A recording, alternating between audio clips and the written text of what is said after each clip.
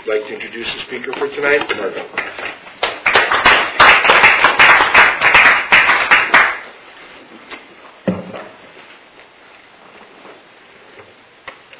Have to move in here.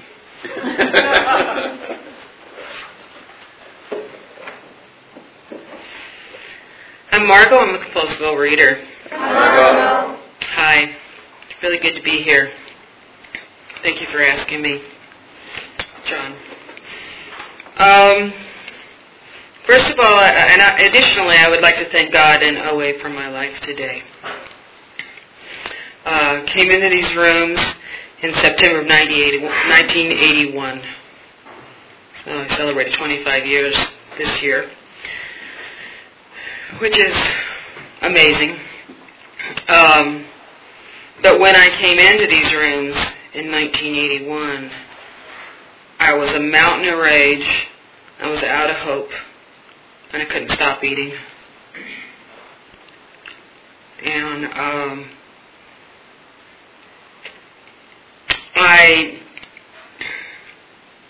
the thing that tipped me over the edge was the rage, because I had 2 young children, and I felt my anger was just going to explode, and that really helped me surrender and realize I was just in bad shape. The other thing was that my 10-year-old was putting my 3-year-old to bed at night because I was literally or nearly passed out on the floor in front of the television from binging all day, and I couldn't get up. And that's what I didn't want to get up. I wanted to be inert. I wanted to be dead. Kind of a passive death wish. Or it's really, I've come to understand, it's really a death fantasy.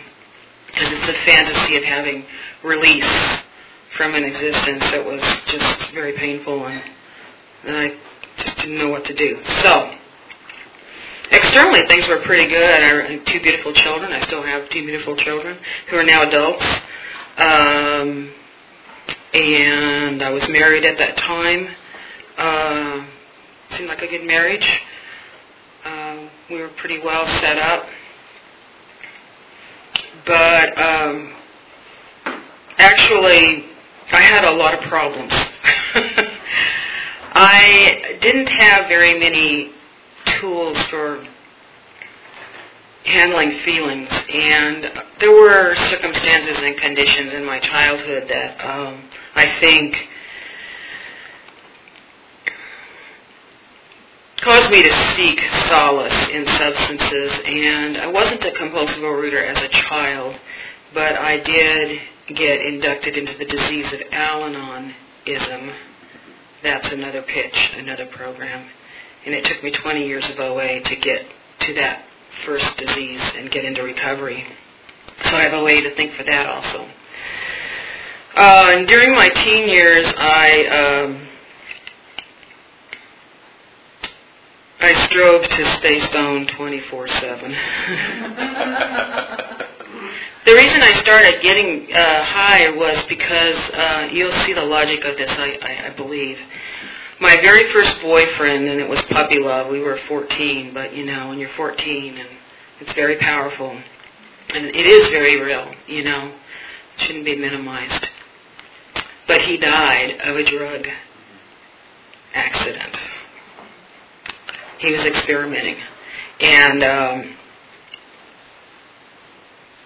I got depressed, and I started using drugs every day. It wasn't a rational decision, but that's just kind of where I went with it. And so I kind of did a lot of things that didn't really match what people would expect someone with my background to do. I did risk-taking. I was self-destructive. I was in a lot of pain from my childhood. I was probably born with dysthymia, which means kind of a low-level, my baseline is sort of a low-level depression. But I think that just made it more difficult to handle the kinds of things that surrounded me when I was growing up. There was mental illness, and there was danger. There was some abuse. It was very confusing, and felt very trapped and very hopeless even as a child. So, and my self-esteem really didn't develop very well in those conditions. I, like most children, blamed myself for a lot of it, not consciously, but things that I discovered later when I got into recovery, where the sources of my low self-esteem were. But, so I just went along. I think it's kind of normal in a way. I lost the God of my youth around the age of 12, and I just started on this path of trying to escape, stop the world I want to get off, the death fantasy. And on the other hand, I think another part of me was very protected because I always kind of stopped short of really killing myself, And so the next thing I did after I had been doing the drugs for quite a few years, about 5 years, was I met a guy who, he was totally not into me. But I worked on him. Next, I'd gone to his house with his roommate, but when I saw him, I liked him. So, and I was fascinated by him, and really, he was a picture of ill health. He was. He lived upstairs in a whorehouse, literally, in Pasadena. He was cute, though. He was. And he's a sweet guy, but problems. Lots of problems. He had crates for his furniture. He was sleeping on a mattress on the floor. It sort of didn't seem as bizarre since it was 1970, I guess, because there was a lot of alternative lifestyles. Middle-class kids were doing things like that. So I think that just I think it did kind of cloud my clarity of the times, but I ended up getting together with him, and I forewent a scholarship to Santa Cruz. I gave him all my money, in effect, spent all my money. We traveled around and camped, and then he decided we should have a baby, so we had a baby, but that's when I stopped using the drugs. The month we decided to have the baby, I stopped using the drugs. And then I did have a beautiful son with that man. And he got really, really sick after that and had to take off and ultimately became an alcoholic. Not a bad person, just another wounded person. And when my son was born, I really tried to just stand up and do an about face. And it looked like I did it, but I started eating. And then I met a really nice man that loved us both, and he and I got married, and he adopted my son, and we had a daughter together. And my compulsive overeating addiction really started with that marriage, because I was struggling so hard to maintain a facade, because I had so much stored up, so much darkness inside of me. None of this is conscious. I went and married into a family that was prosperous, and his mother was a fabulous cook, and we had a lot of deprivation in my childhood, in a way, a lot of material deprivation, which didn't match my circumstances because my father was a doctor.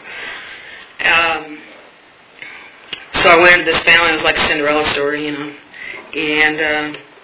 I started eating just because it was great food. It was whatever. That was an Italian family. There was always incredible food, and then I went to work my first job, night shift, and I took my son to nursery school, and then I would binge in the morning so that I could go to sleep and get a few hours sleep before I had to get up and go get him. Well, those things start out kind of, in a way, innocently, but for me it turned into an addiction that I was powerless over. And then it had no rhyme, no reason. I didn't eat for any reason. I ate for every reason and no reason, and I never could stop. I wanted to stop. I felt it was horrible. I even had a great idea one time. I thought, you know what? What about if I just threw up after I overate? I was really smart. It was 1975. And I did try that, but fortunately I didn't get addicted to that. For really was only an addict for about 10 years to food. I don't consider myself a drug addict because I did stop. When I decided to stop, I stopped. But I don't really have a judgment about that. I just know that I found recovery because I was brought to my knees by compulsive overeating and food addiction. And I couldn't stop even when I wanted to. I never could stop once I got addicted. And so that was 10 years of a slow slide into hell, really. Because compulsive overeating untreated is hell. Isolated. Well, we all know. Nobody's sitting in these chairs and coming back because they were having a comfortable life that was working real well. Everybody comes to these rooms as they paid their dues, so I paid mine too, and I really wasn't, so I didn't really bring good communication tools or the capacity to work with my husband on my feelings and my intuitions, and because I was constantly trying to negate those. I didn't trust myself. That was the Al-Anon disease that I didn't recognize. I just didn't trust my feelings. My feelings were not to be trusted, and once you don't trust your feelings, that's a mess. If I can't trust my intuition, I can't trust myself, I have absolutely no compass. So what happened is, as it says in the big books, self-reliance was good as far as it went, but it didn't go far enough. And I was very terminally self-reliant. I even pierced my own ears. I would do everything that I could possibly do by myself. I just preferred to have control. So anyway, came a day when an important decision was to be made in my marriage. My husband decided he wanted to change careers, and I was not able to communicate my feelings about that. I just said, "Oh, you'll be really wonderful at that," and then I cried and cried. I cried and cried for about a year and a half. I felt like I cried all the time, and he didn't have tools either.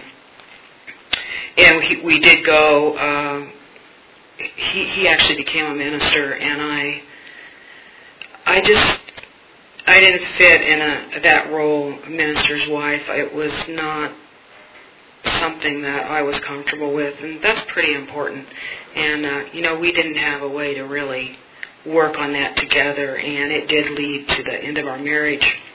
But anyway, we traveled cross country. He went to divinity school, and then fortunately we came back here.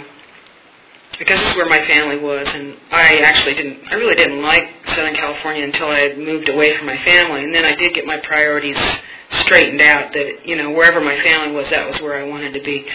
So I moved back here, and that was in 1981. That was in 1981, right. And I had, just before we came out here, I had gone on one commercial weight loss program. I had tried various diets. I wasn't really good at dieting. Also, I don't gain weight very easily. So my top weight was, I was probably about 30 pounds overweight. But then I had another baby, and, it kind of blended in, but I felt terrible. And I also didn't see it stopping. How could it stop eating? I couldn't stop eating, so it was very easy for me to see myself topping 200 pounds, and there are members of my family who gain weight very easily, and have a brother who was only 11 months younger than I, so one might suppose he was exposed to some similar conditions in the family, and he weighs over 400 pounds, but has 16 years of recovery in another program. So, our family, there was a lot of illness. And so I got out here, and I had gone on that commercial weight loss program, spent way too much money. And really, it's kind of funny because I knew I ate like the alcoholic drank. I don't know why I had that awareness, but even years before I came in program. And then a woman had told me about OA, and it was a very odd 12-step call. She said, I've lost 40 pounds, and I did it by going to OA, and I just think of food as poison. Now, to me, that's an example that we can't screw up 12-step work. Because there's nothing in OA that talks about food being poison. But what I heard was there is OA. I eat like an alcoholic drinks, there is OA. And so I think it was about 6 or 7 or 8 years later that I came into OA. So the seed was planted. Who would think, So why worry about screwing it up? And so before we came back from the East Coast, I looked in the phone book and I found OA and I called, and it was about 12 miles through the snow to get to the meeting. So there was this commercial weight center that was like 8 miles through the snow. So I plunked down my hundreds of dollars and did that and lost some weight. And then when we came out here, I gained the weight back so fast, and that's when I was on the floor in front of the TV at night with my 10-year-old putting my 3-year-old to bed. And because I couldn't get up. And so I did once again call Overeaters Anonymous, and from the phone book. Those are miracles. I mean, where does that come from? It's just consciousness. There were enough people. I just did that, and I went to a meeting, and because my husband was sort of a public person, the anonymity of this program was extremely important to me. I felt I was so private, and I felt like I couldn't stand the vulnerability of being known or having people in the church where he was a minister know that I was in Overeaters Anonymous, and just had a lot of shame around it. I lived in the West Valley. I used to make outreach calls to Pasadena and not give my name. I was very frightened when I came into these rooms. I did not feel safe. I did not trust other people. I did not know how to communicate to other people. But something held me here. I got hope when I walked in the rooms, and I can't say what it was that gave me hope. It was just like in the air. And I went to these meetings where there was very little recovery. Another example, can't screw it up, I guess, I was going to these little meetings, daytime meetings in the valley, and who was there? People who were unemployed, housewives, some of them. I'm sure there was some recovery, but, they were kind of dumpy little meetings, And but what we did in those meetings, because there was so little recovery, is that we read the literature and we wrote. So that worked out really well.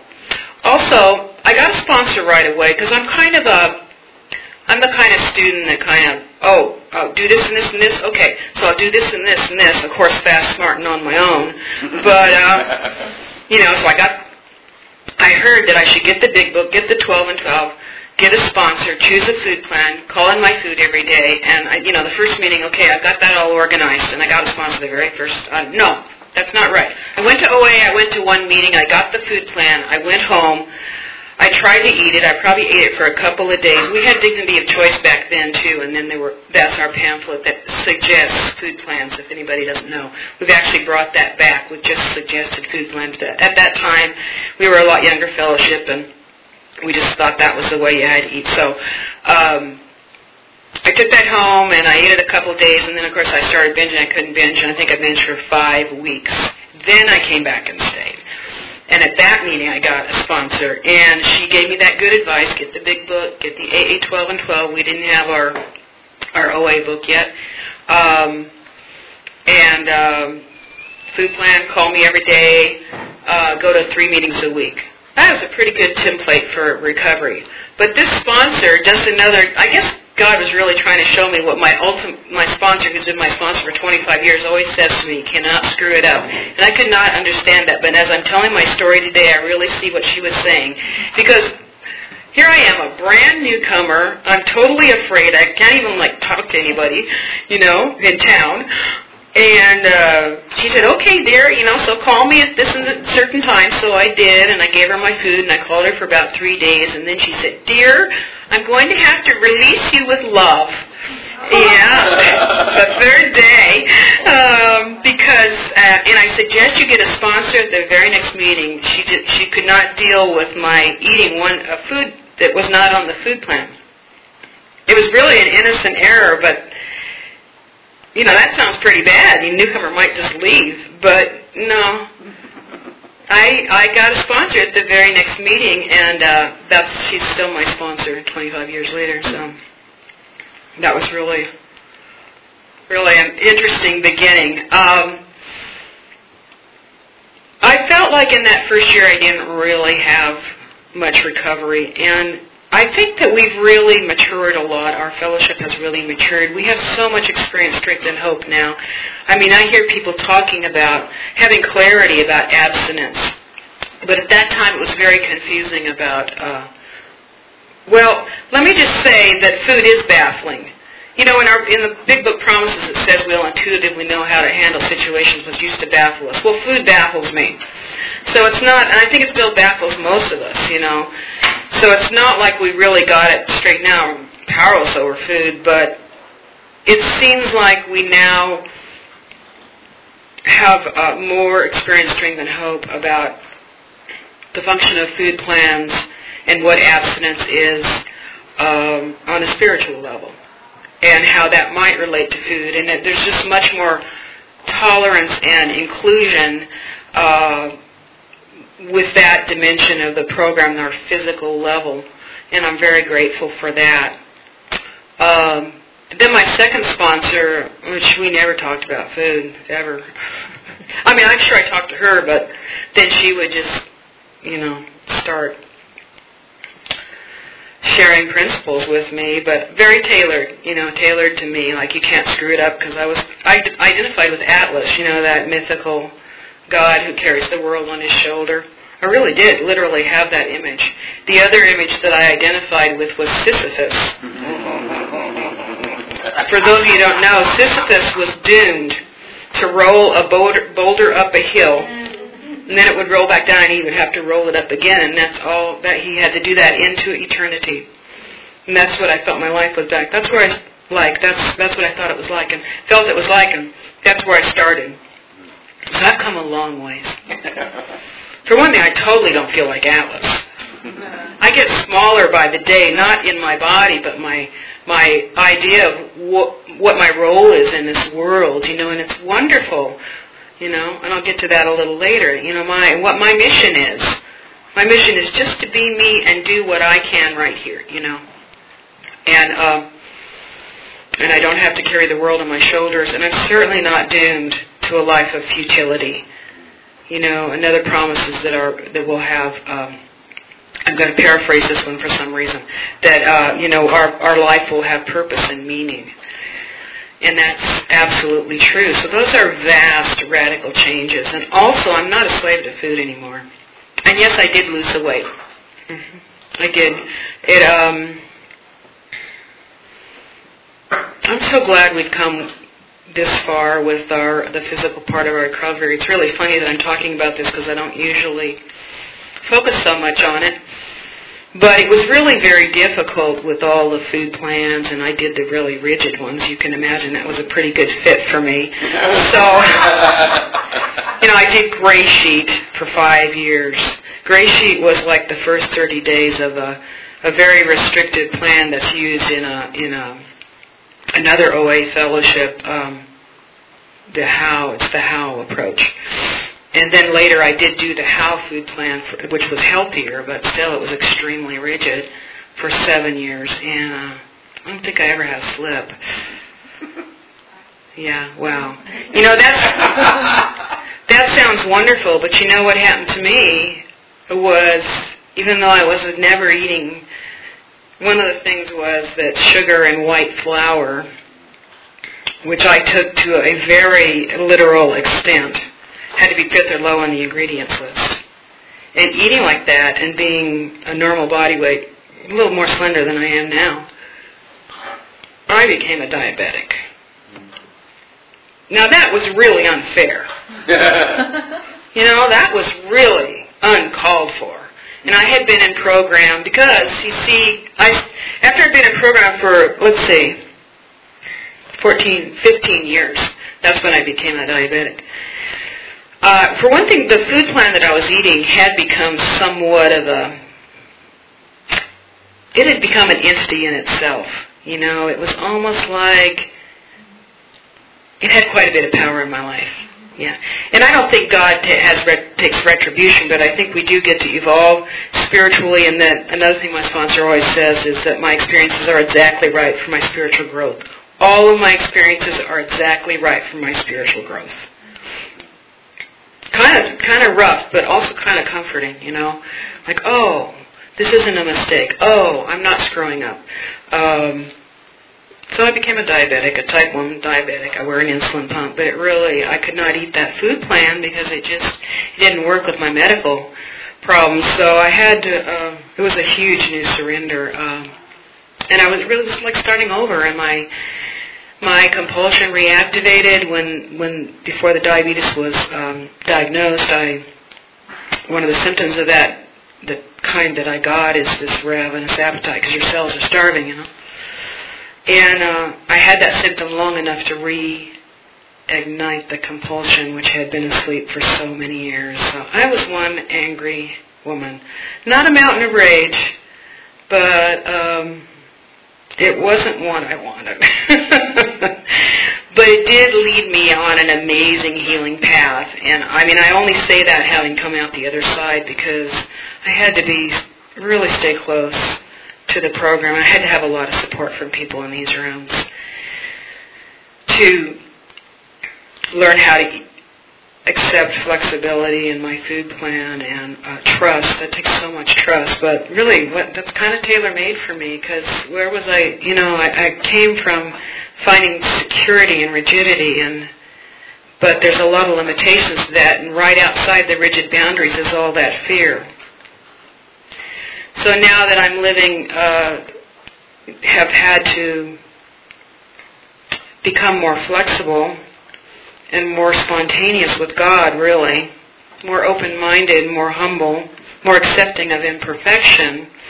You know, I'm more relaxed and I'm not as fearful. I don't feel like I'm controlling something I'm going to lose control of. I know it taught me I'm out of control. You know, I thought when I came in, I knew I was powerless, but I find for me it's an relearning of the lessons, you know, because it's hard to grasp powerlessness, especially when things are going well. But I think I really, finally, I had lots and lots of lessons in that, and it's made me a lot gentler with myself and with others, and I'm really grateful for that, because now I feel very connected to people. I'm not afraid of people. I'm very confident expressing my feelings to people. I'm not afraid to be vulnerable with people that I know who, you know, it's not an issue. It's just really not an issue for me, mostly. I mean, sometimes, of course, it is, but in general, I would say I'm pretty comfortable. So, you know, basically, there's a lot of living that goes on in 25 years. It's not half my life yet, but I was 31 when I came into this program, and so most of my life emanates from, except for my family, emanates from OA, my friends, how I've grown professionally, personally. This 12-step program is an awesome template for living. And it has never ceased to interest me, the process of trying to practice these principles in all my affairs, and how alive the steps seem to me, and how they keep coming alive. And that's what I consider spiritual awakening, is I keep reawakening, and I do fall asleep in a spiritual sense. And I mean, I think I used to really be upset with myself, you know, in the beginning, the first few years of my recovery, because I always thought I was screwing up, you know, and I should be doing something different. So I was given this sponsor who that was one of her mantras: you can't screw it up. Why? Because you don't have that kind of power. Boy, that went right over my head for years, but it was deeply comforting. Even though that's one thing I also learned, is that I don't have to understand to be helped, to be comforted, to be able to take action. And that's a miracle, because my intellect was kind of that was my main tool. You know, I made a point of being a quick study and learned easily, and so naturally I would select that as my main tool. But it didn't fix my compulsive overeating. It didn't enable me to have a good relationship with that first, or a sustainable. We had a good relationship, but it wasn't sustainable because it came to a point where there were a lot of things I just didn't know how to deal with. So, believe me, it wasn't that clear then. But I've just been kind of swept along in my life, especially. And since I've been in program, I can keep coming back to the gratitude for what my experiences are. I guess that's really backing off from judgment, because I don't really know which are good and bad experiences. I know when it hurts, that's a miracle too. Oh yeah, when I came into this room, well, I knew I was mad, but mostly that's all I was. I didn't know if I was sad. I couldn't tell. I couldn't differentiate among my feelings. I certainly didn't know when I was feeling ashamed, which actually I learned was a big part of what I was dealing with.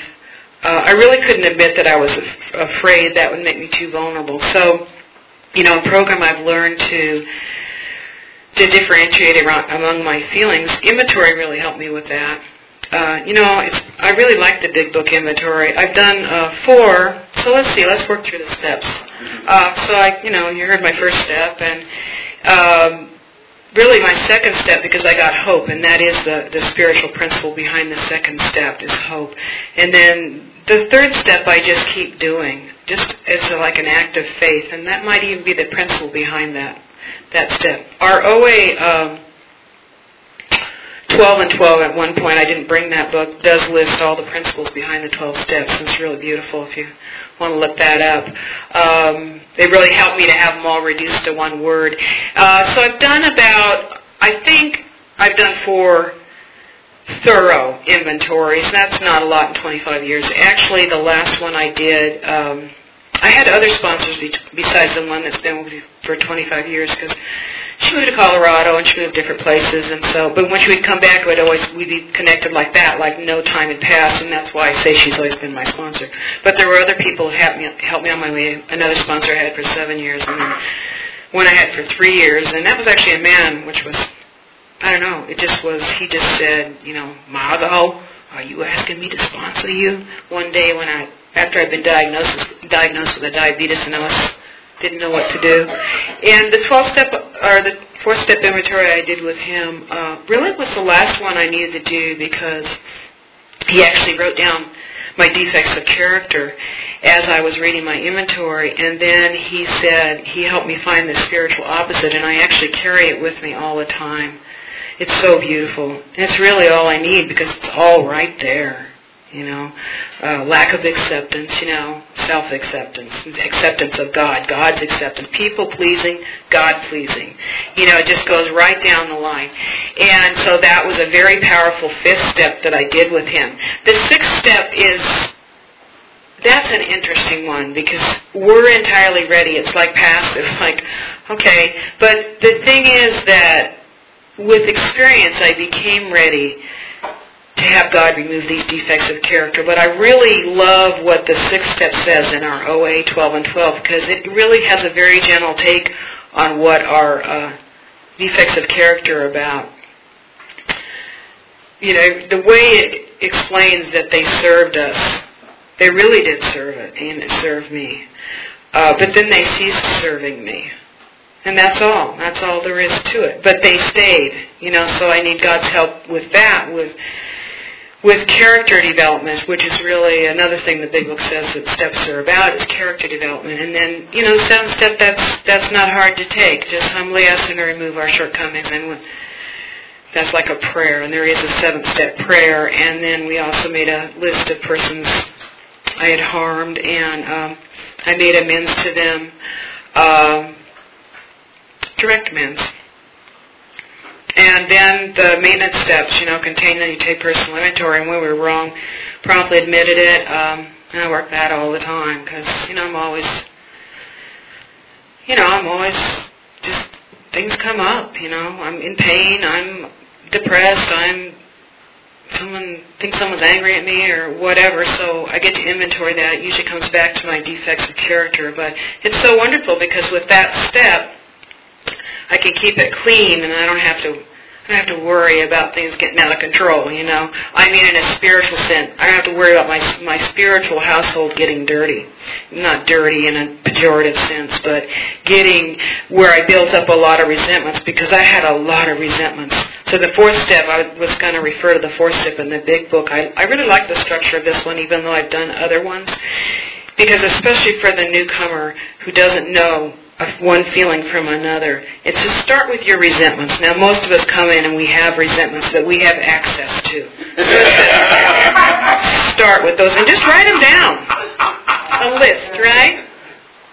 And then it says, and review your fears and write those down too. Well, that's a good one too, because actually once, pretty soon I started to see what I was afraid of. Especially going to meetings, I started to hear things and realize, oh, yeah. And then it tells us to do a sex inventory, because it says all of us, we're human beings, all of us have issues in that area. We wouldn't be human beings if we weren't. This big book is so intensely reassuring.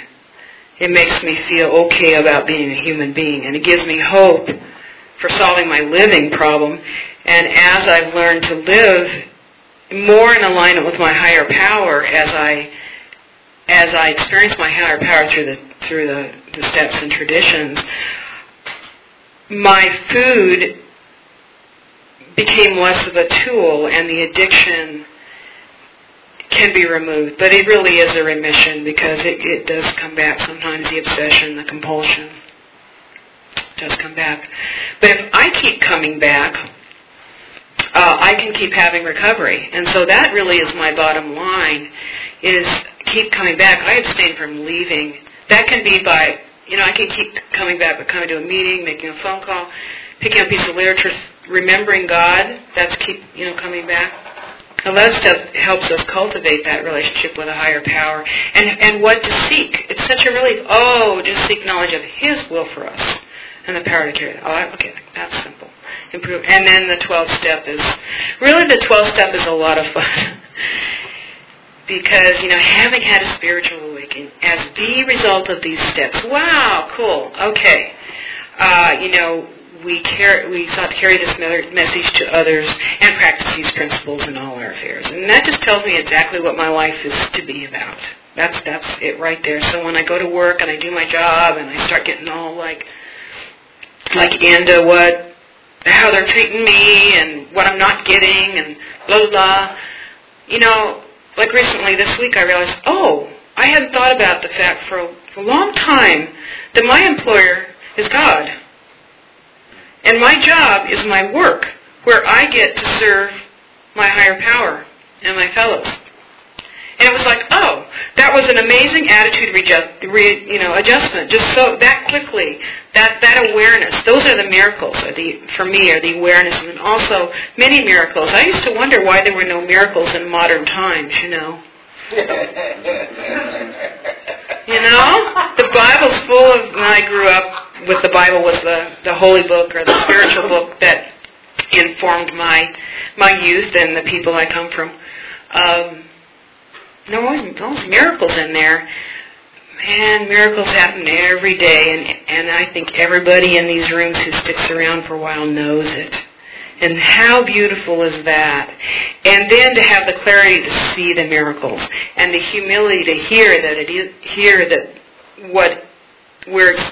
that something we're experiencing is a miracle. The open-mindedness that comes, the honesty and the willingness. That's the how of the program. The honesty, open-mindedness, and willingness. That's a really nice acronym. How. That's also in the big book. That's a good book. The big book, I highly recommend. This is my original big book. I have a lot of others, but this one I got in 1981. And this is my spiritual path. This is I really do live this program, and I love this program, and I am truly so grateful to this program.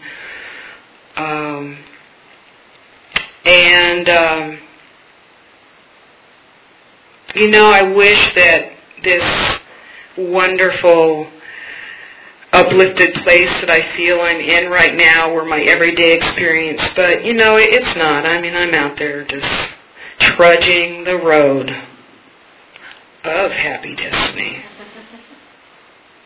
That's what it is. It tells us right here. We trudge the road of happy destiny right here. So it kind of works out real well for me because, I'm still an addict and I still suffer and have trouble with my emotions. But I'm not where I was 25 years ago.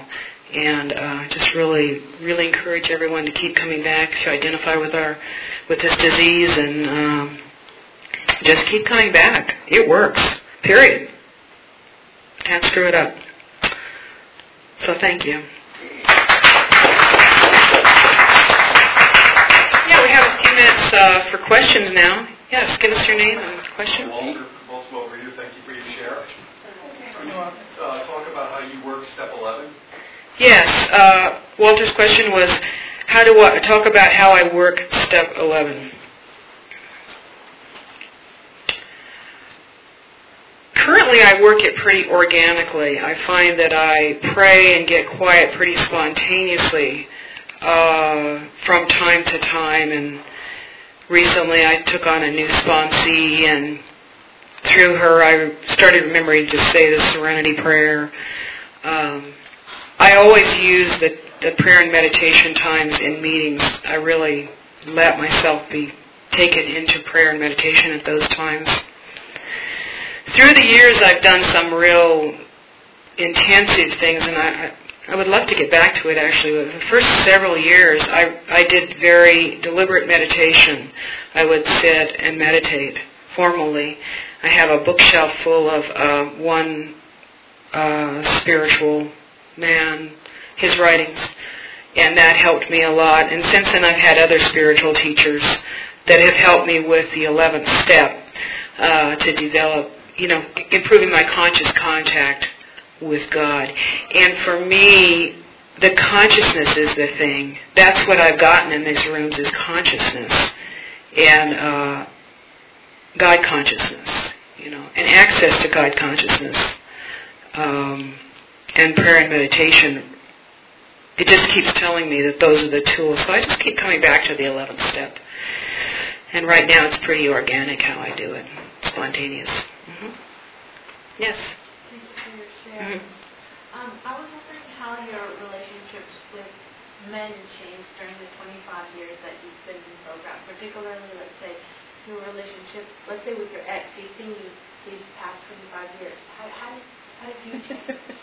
I'm laughing because you really opened up a huge part of my history that I didn't address. What's your name? Shabby. I thought it was Shabby, but I didn't want to say it into the tape wrong, Shabby. Shabby's question was, how has my relationship with men been and changed through the 25 years? And, my relationship with my ex-husband. I have another ex-husband, too, because I went back and married the boy that I had my son with, because he came back into my life, and he wasn't any more well then either, but it did help me get into Al-Anon, so that was good. But between when I came into program 1 year later, the symptom of trouble in my marriage was that my passion died, and I was going to a women's stag meeting, and there were a lot of lesbians there, and I fell in love with women, and then I ended up getting involved with a woman, and that's when things really fell apart with my husband. I mean, I wasn't involved while I was with him, but it was just a very rapid sequence of events, and then I was a strident lesbian for, so I had no relationships with men, as little as possible. But I did have a wonderful son and people who kept that bridge to the opposite sex open for me, which was a gift. So for how many years? 1982 until, there was that one marriage, 18-month marriage to my son's father, and then in there, and until 2004. And then I took up ballroom dancing, and I was dancing with men, and that really enabled me to do a lot of healing around men. I never thought the lesbianism was about healing, but it certainly was. I never thought that I wouldn't be a lesbian. It's just what it was, and was really good to me and good for me. But after I started dancing, all this healing started coming. Believe me, it wasn't comfortable. And then I actually ended up getting in a relationship with a man a couple years ago, and sort of a brief relationship, but it was very, very healing. And now I just feel really relaxed. I feel very open to men. I just feel very relaxed. And I'm not really seeking a relationship right now, but I think that more has to do with my age. I've had a lot of relationships. I'm 56. I'm going to be a grandmother. I'm very happy. I dance. My life is very free and unencumbered. My ex-husband, the first one, we remained pretty acrimonious and estranged. That's another, other issues. But even we're having a little communication now. Healing can always come. So that's kind of the brief answer. It's a big area. But thank you for asking that, because I didn't want to deliberately jump over what can be very significant. And I know through those years it was very important for me to know who was a lesbian, because I was. And it was very important to me for my healing. And let's see how we're doing, John. We're right there, huh? Okay. Thank you very much. It's been a wonderful meeting.